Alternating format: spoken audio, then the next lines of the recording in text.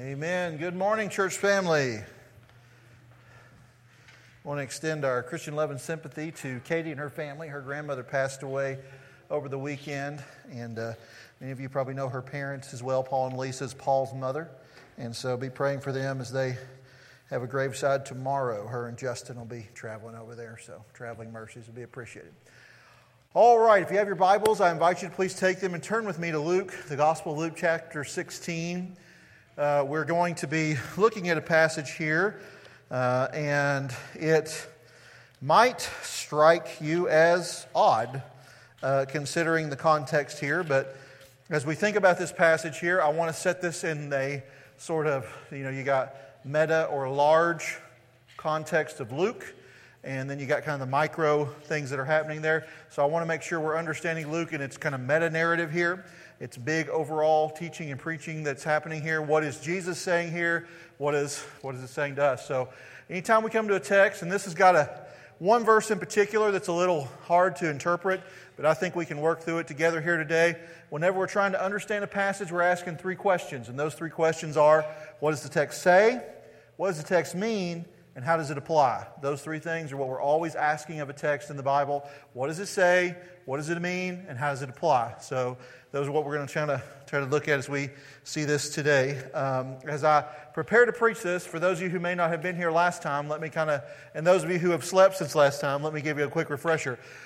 Jesus has been spurred into about 4 parables by some murmuring of the Pharisees, back at the beginning of chapter 15. And in these parables, we had the parable of the sheep, the 99 and the 1. Then we had the parable of the lost coin. Then we had the parable of who remembers what was next? Prodigal son, right? And then we had the parable of the shrewd or dishonest manager, right? So one thing I want to highlight here as we go into this passage, because this kind of feels out of place since it's like a series of parables, but it is connected to what came before and what comes after. Think of the last 2 parables. The parable of the prodigal son, one major theme that we saw unfold in that was what? Money, right? Money was a thing that was in the forefront. Give me the money that belongs to me. And in the parable of the shrewd or the thief, right? Lessons from a thief that we saw last time. He takes a good manager's money and he spends it on himself. He wastes it. So money is a theme that is there. And so money's a theme in the 2 parables preceding this text, and money is a theme here. But then also this passage is going to talk about adultery and marriage. And so as we look at this, we're going to be like, what does one have to do with the other? But I think as we look at this passage closer, we will understand what it is Jesus is saying to us and what it is Dr. Luke is trying to convey to us in this writing. So hear the word of God, church. Here's what it says. The Pharisees, who were lovers of money, heard all these things, and they ridiculed him. And he said to them, "You are those who justify yourselves before men, but God knows your hearts. For what is exalted among men is an abomination in the sight of God. The law and the prophets were until John," that's John the Baptist. "Since then, the good news of the kingdom of God is preached, and everyone forces his way into it." That's the one that's kind of hard. 16 is the one we're going to spend a little time on today. It's a little bit hard to interpret. "But it is easier for heaven and earth to pass away than for one dot of the law to become void. Everyone who divorces his wife and marries another commits adultery. And he who marries a woman divorced from her husband commits adultery." Amen. May God have blessing to the reading of His holy, inerrant, and infallible word, because the grass withers and the flowers fade. Say it with me if you know it, church. But the word of our God endures forever. Pastor C, why do you make us say that every week? Is because I want everybody to have a framework that they operate for the Bible, right? And you got kids in here, and those kids need to hear that truth over and over again. And not just kids, we need to hear that truth over and over again, don't we? All right, here we go. Let's dive in. Let's dive in here to this passage. All right, rewind the tape back to 14. Very good. So what's happening here? Because we have, in Leviticus, if you're doing your read through the Bible, it's law. Brief narrative, more law. Here in this section of Scripture, it's like parable. This passage here about money and adultery, parable. Okay, what's going on here? This is kind of weird. Feels like maybe some more turbulence in the text. What is Jesus trying to convey, communicate? What does one have to do with the other? Why is Luke setting this right here in this section? And again, we're going to see the parable after this is going to be the rich man and Lazarus, which also has money as a theme, right? Isn't that interesting that this passage comes at money's a theme. This passage, money's a theme for the rich man and Lazarus, which we'll unpack next week. So what's Jesus doing? First of all, I think what Jesus is doing is, in the last section, he's shifting instruction about and to the disciples away from them to spotlighting the heart of the Pharisees. The Pharisees had ridiculed him, been angry at him, had sneered at him. As more and more people begin to follow Jesus, their angst and hatred of Christ grows more with every person that wants to see him and be a part of his ministry and what he's doing. There is a disdainful rejection, right? It's one thing just to reject a concept, but it's another thing to disdainfully reject a concept, isn't it, right? Not only do you not like it, but you dislike it with a great degree of hatred, right? And so that's what's happening here in the hearts of the Pharisees. They are having a contempt for all the uprising around this. And Jesus here is now going to do something that's never quite been done to them before, at least not in this manner, I don't think. He's going to now put the camera spotlighting the heart of a Pharisee, all right? And notice what it says here. The Pharisees are lovers of what? Money. Now, money is not good nor evil. Money is a neutral thing. Money is just money, right? You find a bag of money, you can bring it to me later. It's okay, right? Anytime you want to do that, feel led to do that. You know, when we look at the New Testament, one thing we see is a line that's drawn between the Jews and the Greeks in the New Testament. And the Bible tells us over and over, the Jews seek power, right? So what does that mean? They want money. I think what they want with their money is, money buys you power, right? Did you realize that? You've got a lot of money, you got power. You can make things happen the way you want them to happen. You can get things to unfold. You can make people do things you want them to do if you have money.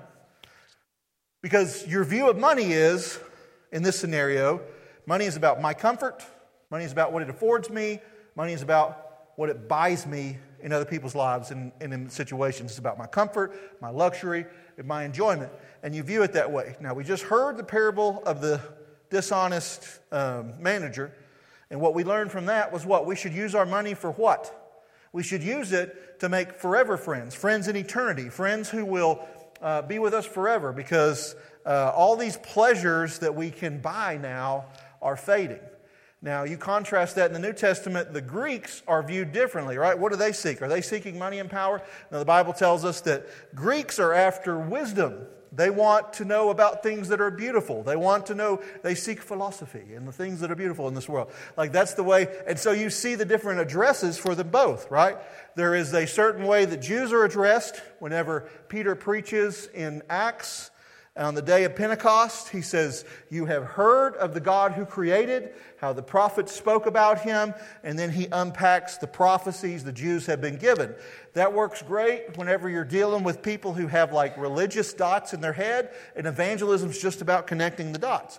But I'm telling you, particularly if you're younger in this room, you growing up in church, I'm probably looking more at my kids than anything, you're going to be surrounded increasingly by people who are more like the Greeks. They don't have religious dots in their head. So they don't have concepts of God or concepts of sin or any of those things in their mind. So you're going to have to start where Paul started at Mars Hill. Where did he start? Did he start with the God of the Old Testament and the prophets of old?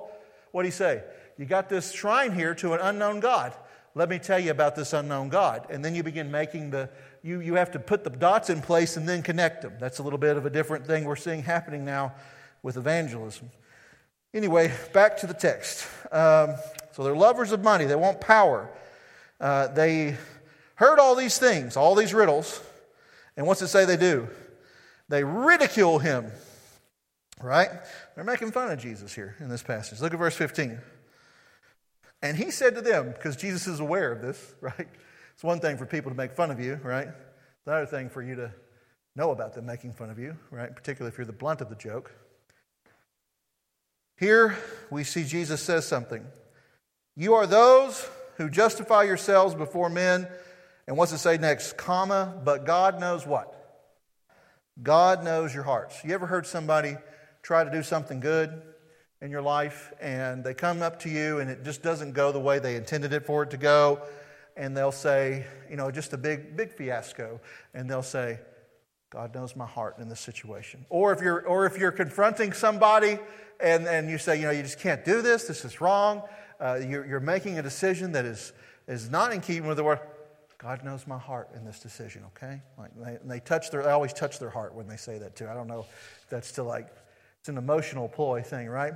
Well, here is the happy and terrifying truth of Scripture, right? God does know your heart, right? He knows it to the degree that you don't. The Bible warns us against our own heart, the heart being the thinking process, not just the meaty, 4-chamber muscle in your chest that's keeping you alive, but your center of being, what motivates you to do what you do. And I hope you hear today that it is certainly the best to do the right things for the right reasons. And Pharisees were doing some right things, right? Pharisees wore their tassels, all 4 tassels, just in the right place. And they had their frontals on, right? They had to wear frontals on their forehead. They had their plates, their chest plates, frontals on their forehead, chest plates. They dressed with their regalia, presenting themselves to the community in a particular light and way. And they are seen by the community as being good and holy and righteous because of the garments they wear, the tassels being in correct places, the frontals being on, and the breastplate being there, making it to temple at the correct times, and performing offerings at the correct times. And what Jesus is saying here in this passage is, this is all an abomination to God. Because you're doing all these external things to present a religious persona so that other people in the community will think you're godly, but you're not internally. Your heart is not doing these things out of an operation for fear of God or godliness. Your heart is doing these things and these externals so that other people in your community will think you're godly. Woo, boy, we're getting in the kitchen now, aren't we? Huh? Pastor, I come to church every Sunday in my finest, right? Pastor, I make it to church sometimes 20 minutes before church starts. Now, I don't always get in here when Michael starts, but I do make it here 10 minutes before church starts, right? That's got to count for something. Pastor, I give so much. Pastor, I donate my time for missions. Pastor, I do it, I do it, I do. And here's the mistake I hope you're not making this morning. I hope you don't think that if you wear a certain attire and you show up at a certain time and the community sees you showing up and sees your car parked here in the parking lot, that this somehow makes you holy or righteous or good. Because it does not. It does not. Okay? So that's what it says. That's what this verse means. Now let's move over to the next passage here. Let's talk about the law, right? Law don't go around here, Law Dog. What movie is that? You know? Nobody knows? One of the best films of all time? Yeah, thank you, Aaron. Me and you'll get together later and watch Tombstone, okay? Thanks. All 2 of us that knew what it was right away. That's one of the best movies ever made. Nobody else knew that? All right, y'all need to watch Tombstone later. Anyhow, the law and the prophets were until John. Here's what it's going to boil down to is Pharisees are using the law in a particular way to present themselves as religious and godly to the community. And Jesus is saying here, what side of the law are you on? Are you on God's side of the law here? Are you on what all of the law and the prophets are pointing to? Or are you on a different side here? John is mentioned here, which is interesting to me that he's mentioned, but I think the reason John is mentioned here is because, look what it says here, the law and the prophets were until John. This is signifying the end of the Old Testament prophet office, right? This verse is. Jesus is telling us here, this is the conclusion of it. Sometimes I'll turn on TV or whatever and I'll see prophet and prophetess so-and-so proclaiming this, and I just shake my head because I think of this verse, right? The Bible tells us there's no more prophets in the sense of Old Testament prophets. Now, what was the job of an Old Testament prophet? An Old Testament prophet was a mouthpiece who spoke on behalf of God to the people. Particularly their message was what? The Lamb, the Messiah is coming, right? So they're all preaching. And remember what Jesus said about John the Baptist? He said, John the Baptist is the greatest that was born among women. That's a lot of people to choose from, right? He's greater than Elijah, greater than all these Old Testament prophets. John is a transitional figure. He's a lot like Samuel in the Old Testament. Do you remember Samuel in the Old Testament at the end of Judges here? Samuel is the last of the judges of Israel of old, right? He's a transitional figure. He's going to see the beginning of a kingly institution being put in place, and they will now report to a king. There will not be a judge. There will not be a theocracy. So he serves kind of the last in that office. John the Baptist is the last to serve here. But why does Jesus say he is the greatest of all the prophets? He says it because of this. All the messages of the Old Testament were, the Lamb is coming. The Messiah is coming. What did John the Baptist get to do that was different? He said, behold, the kingdom of God is coming. Prepare the way, make straight the roadways, right? Prepare the way, and then he got to do what? Physically point to him within his vicinity and say, and here he is. Behold the Lamb of God, right? I'm not worthy to touch his sandals. No Old Testament prophet got to do that. John the Baptist got to do that. That's what makes him the last one. That's what makes him the great one, is not only did he announce the Messiah was coming, he announced the Messiah was coming and said, and here he is. No Old Testament prophet got to do that. That made him the greatest.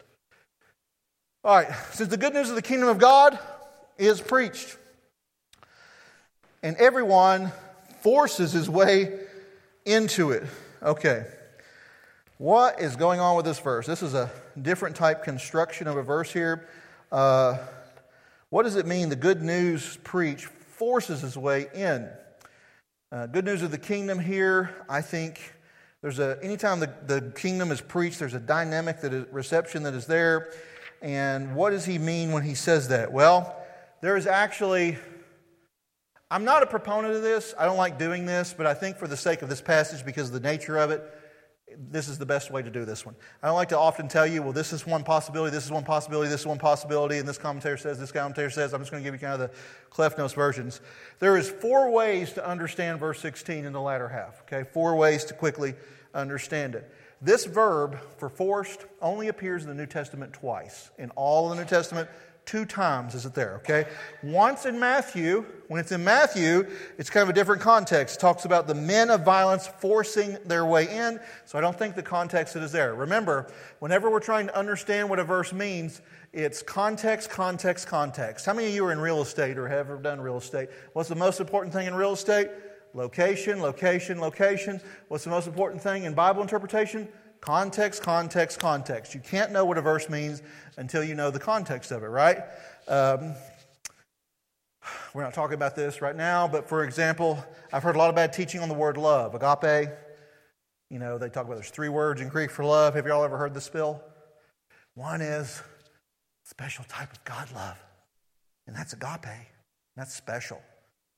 Until you read the Septuagint, which has the Old Testament and the New Testament, and it talks about Tamar being like raped, loved, with agape as the word by her, was it cousin or brother? I can't remember who it was. So it's context again. Context, context, context.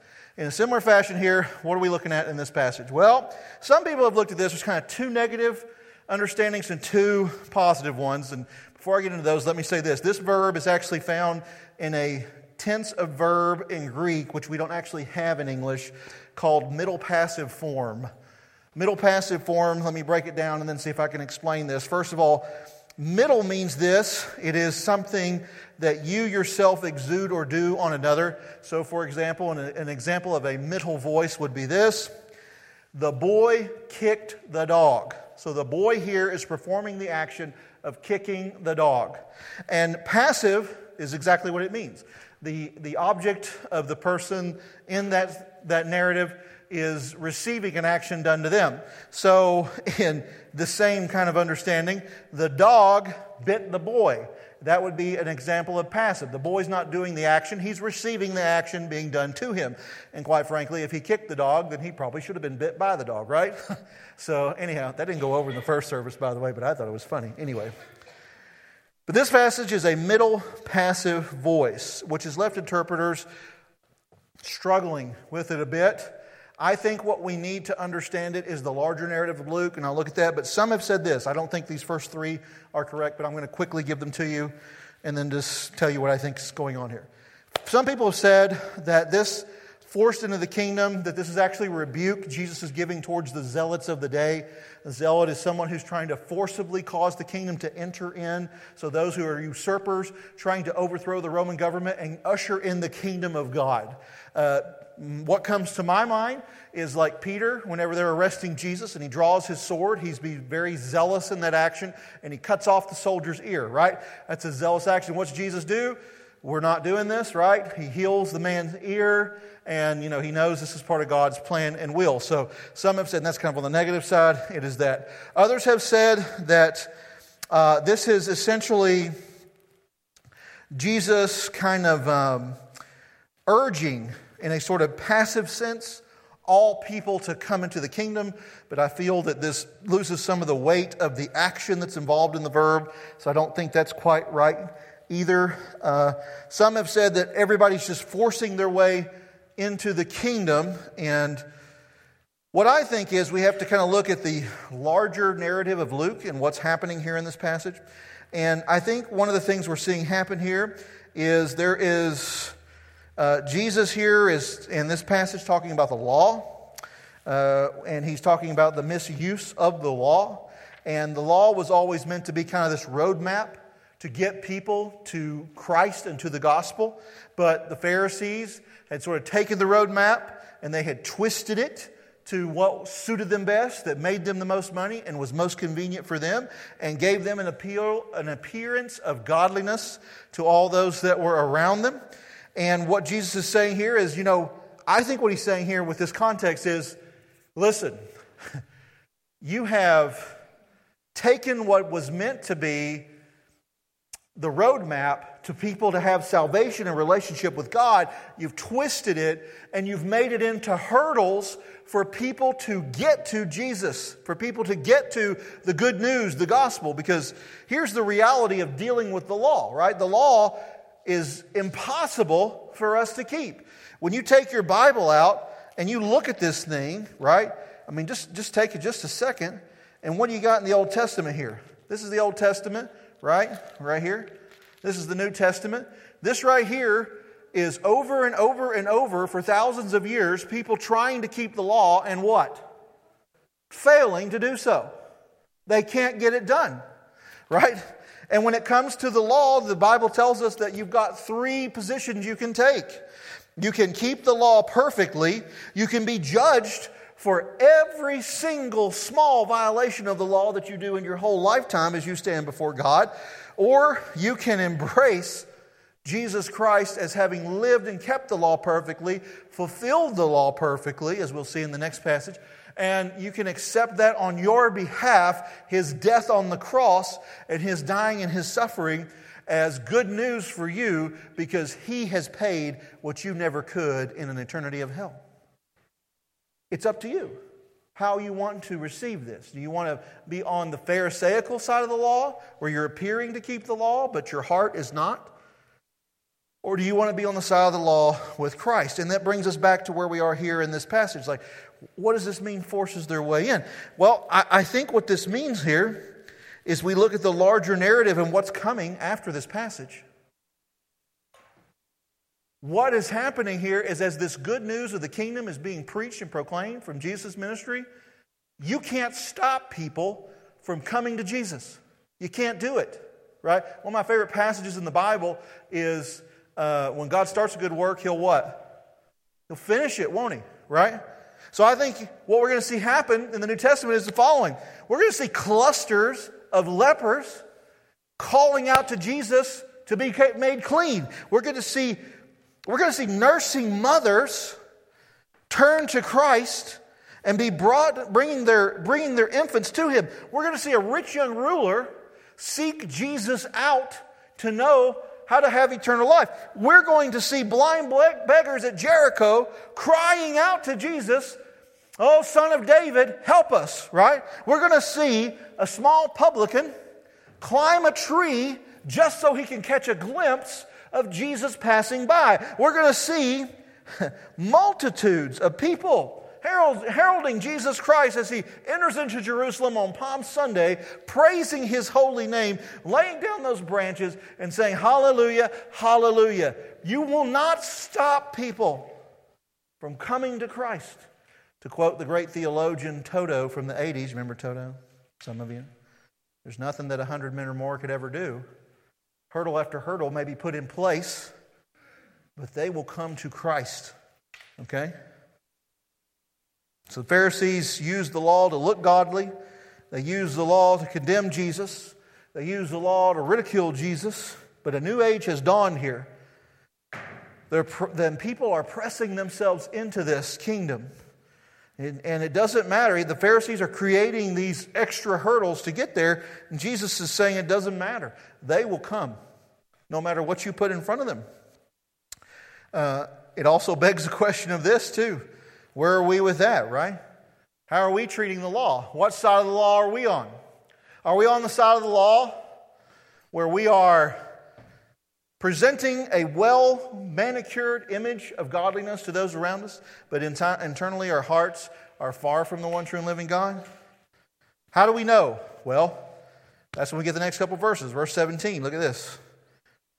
Easier for heaven and earth to pass away than for one dot of the law to become void. See, one of the things the Pharisees say, Jesus is He's abolishing the law. Jesus isn't abolishing the law. He's fulfilling the law. Remember what I said? It's the roadmap that's meant to make people see Christ and see God's mercy. He's fulfilling it. You know, in Hebrew, it says not one jot or tittle, right? The Bible tells us not one jot or tittle. Hebrew doesn't have vowels like we do. They have little points, little dots, either below the letter or above it. And the Bible tells us not one dot, not one tittle, not one little mark of the law will be lost. It is eternally there forever. It won't be lost. Jesus didn't come for licentiousness. He didn't come to give us a license to sin. He didn't come to say everything's on the table, you can do whatever you want to do. He came to fulfill what we could never do, to keep the law perfectly on our behalf. Here's the issue He's getting at, right? And this is where we begin to see why verse 18 is becoming more clear. Look at verse 18. It's about adultery here. He's connecting it all together. Can we just advance? There we go. Everyone who divorces his wife and marries another commits adultery, and he who marries a woman divorced from her husband commits adultery. This is a new covenant that's coming in. God is establishing a new covenant with His people. What is another covenant that we have here on earth? Well, another covenant that we have on earth is marriage. It's marriage, right? And here's the reality. In a marriage, that's where a real person is seen, right? When you're married to somebody, you know them intimately well. You see them in such a way that nobody else ever sees them that way, right? I don't know if any of you have Wesleyan backgrounds or not, but John Wesley actually thought people could become perfect in this life. They could get to a point where they didn't sin anymore on this side of glory. Did you know that? He taught that and thought that. He never thought it was attainable for himself, but he saw that in other people.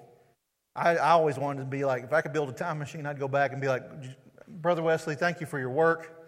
Have you talked to these people's spouses, right? You need to talk to spouses because they know the truth of the reality of the situation. They're the ones that live with them every day. And, you know, when you're in a marriage, you got two options. And your options are this. You're either staying married to this person because you're afraid of what would happen if you didn't stay married to that person, and you will do what they want to do out of drudgery and duty, but not out of joy and love and delight. Okay? That's one. There's two ways to live your marriage, one or the other. Okay?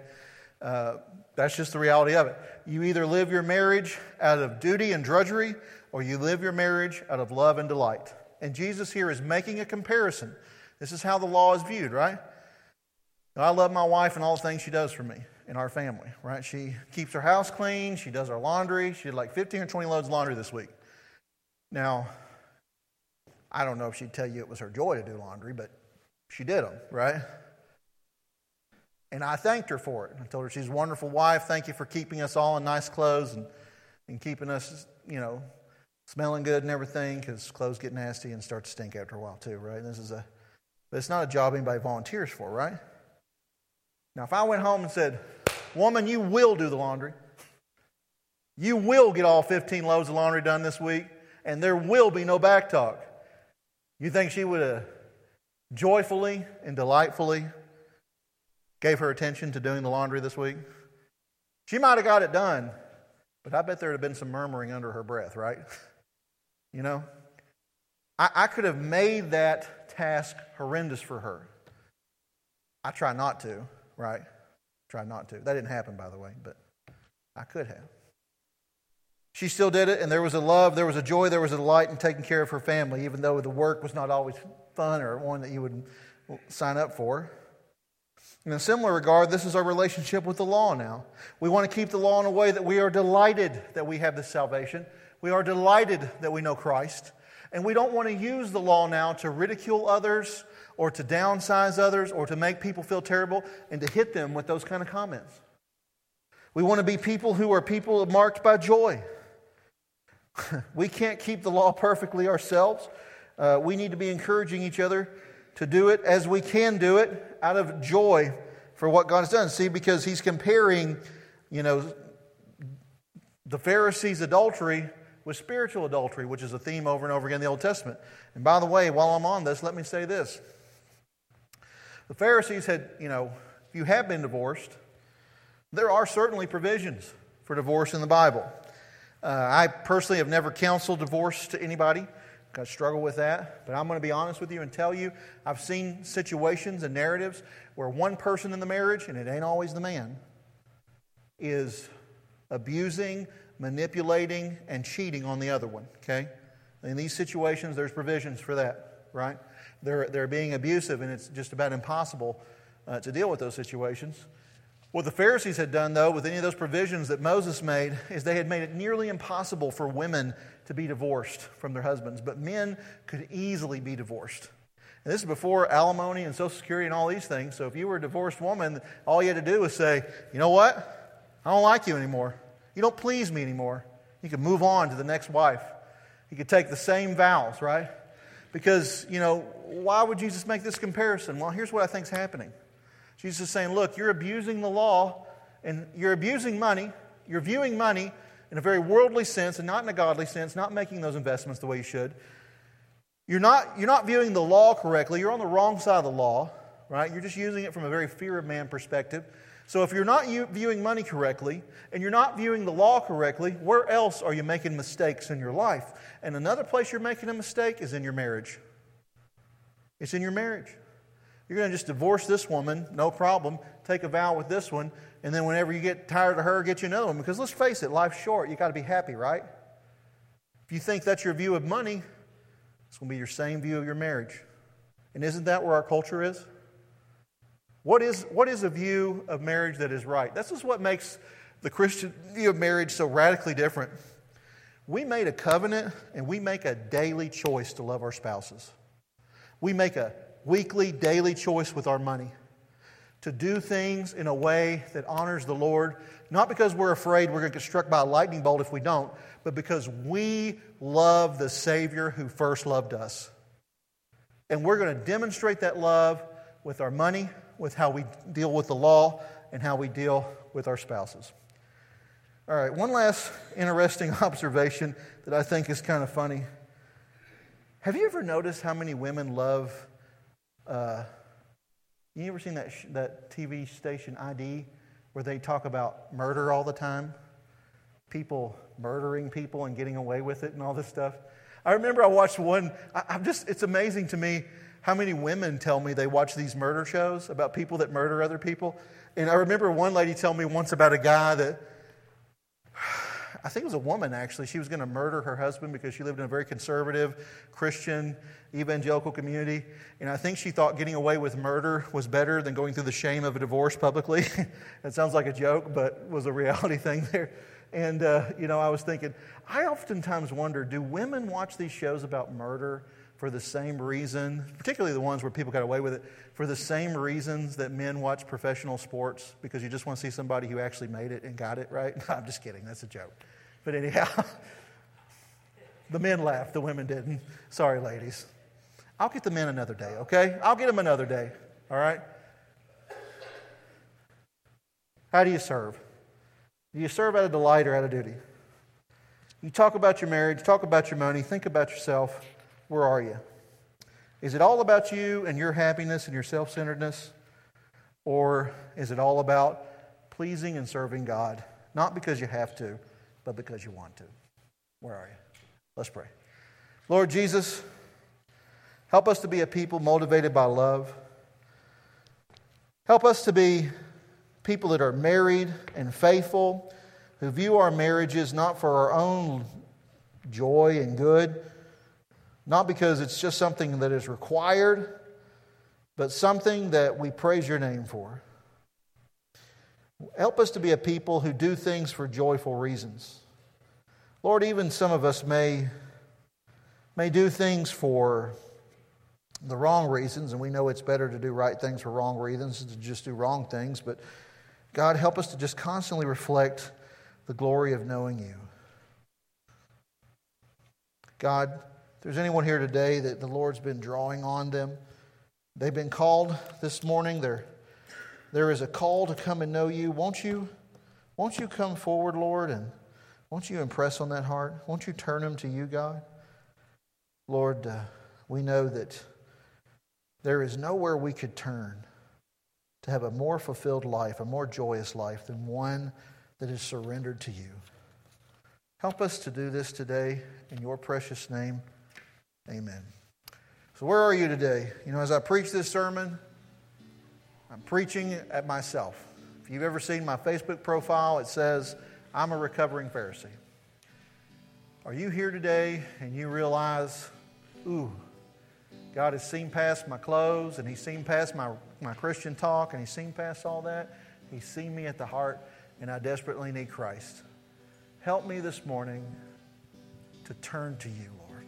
Or maybe you're here today and you just want to thank Him for how graciously He's dealt with you.